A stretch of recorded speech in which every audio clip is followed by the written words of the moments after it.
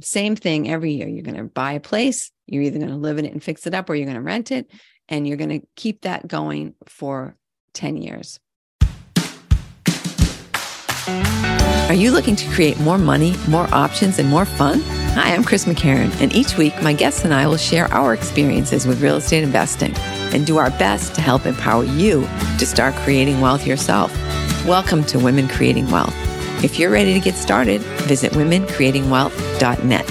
For now, let's jump into today's episode.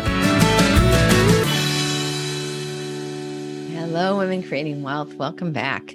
This week, we're going to have a quickie episode, just a quickie, because I want to set you up for something that I talk about briefly in next week's episode with Rosanna Queenan.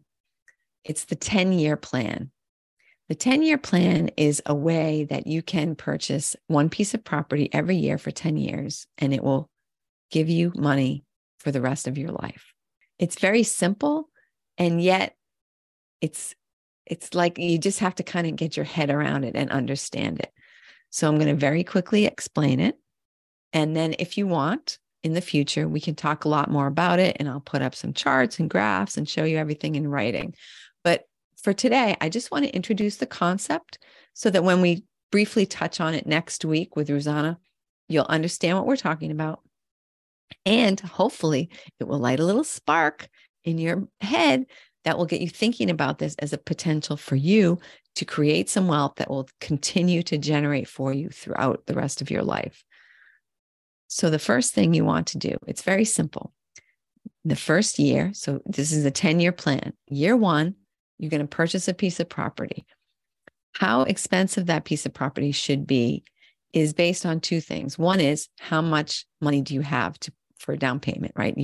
It's possible that this could have to turn into a longer plan if you can't afford a property that is going to give you enough money for you to be able to live on it every year. So let's say that I know that I need to have at least $10,000 a month in order to live. So $120,000 a year. And then I can be pretty happy. Things can be pretty good. And I'm going to be able to be retired. So if I knew that to be the case, I would start looking for a property that was $200,000 or less. So between $150,000 and $200,000, or $160,000 and $200,000, which means that if you bought this as an investment, you'd have to have between, say, $35,000 to $45,000 as a down payment. So you purchase this first piece of property and you only get a 10-year loan. Now, with that 10-year loan, you might not be making hardly anything for rent. So that's the first thing. You need to buy a property where even with a 10-year loan, you're going to be able to pay the loan and not have to take anything out of your pocket. So you're looking for, let's say, a $200,000 piece of property that you can put $45,000 into between the down payment, the 20% down payment, and the closing costs. When the tenants pay their rent, that it's going to be enough to pay the loan that you're going to have to get on this property.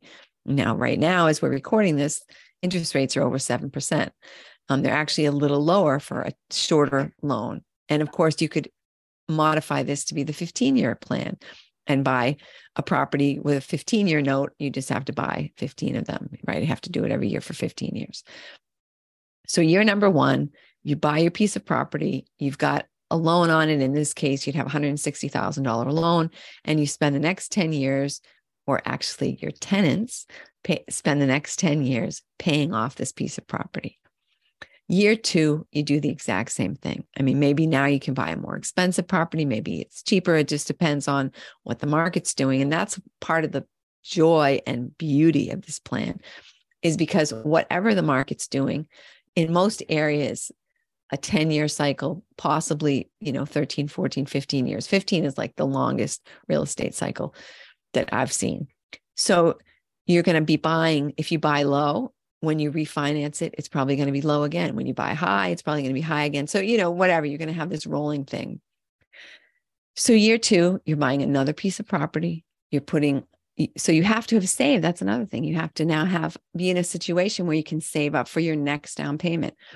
You might be able to do this in other ways. You could possibly live in the house for the first year. So you're getting a preferable rate. So let's say you buy your $200,000 property.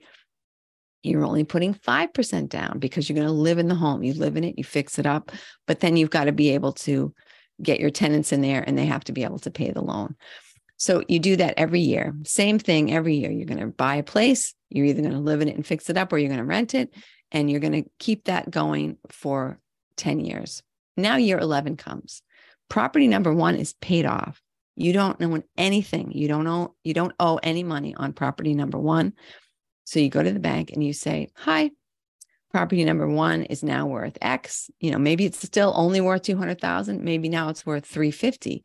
But no matter what it's worth, you're going to take out a loan for 80% of the value.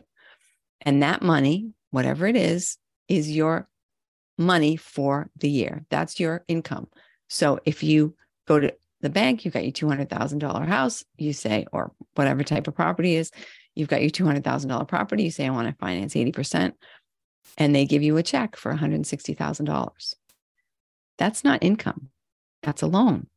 Luckily, you're not the one paying it off. Your tenants are paying it off, but that's a loan that you don't pay any tax on. Okay? As a matter of fact, the interest that you're paying on that loan is tax deductible if you happen to be making a profit from that investment property. Year 2, same thing. And you're just going to continue to do that potentially for the rest of your life. If you don't need, so year 11 comes and you don't need the money because you're still working, and you want to work, whatever, you still got money coming from other places, buy another piece of property. Why not? Then when year 21 comes, you've got 2 properties you can finance, and then you're going to have lots more money. And that's how you can really build wealth. Because if you take that $160,000 in year 11 and you buy a property and that's your down payment for the next property, that could be your down payment for an $800,000 piece of property that you got from your $200,000 piece of property. So I hope your wheels are turning. I hope this is giving you some thoughts, some ideas. I know I haven't gone into a lot of detail. I'm just talking. I'm not giving you any visuals. But if you're ready to hear this, and this is like sparking an awesome idea in your head, then you want to call me and we're going to have a conversation, and I'm going to help you to do this thing. I'm going to help you to do it. We're going to do it together, because why am I doing this podcast, right? You think I get paid to do this podcast? I'm doing this podcast because I want you to be successful. I want you to have a passive income stream that blows your socks off. And I know you can do it. And this is one really great way, is the 10-year plan. So now you've got all the info you need, hopefully, at least to understand when I mention this next week to Rosanna Queenan. Have a fantastic week. And like I said, if this is like made some little bells go off, let me know. Thanks for tuning into this week's episode of Women Creating Wealth. For more info, be sure to check out womencreatingwealth.net. If you're enjoying the podcast, please follow us on your favorite podcast platform and consider sharing the wealth with someone else who might enjoy it. See you next week.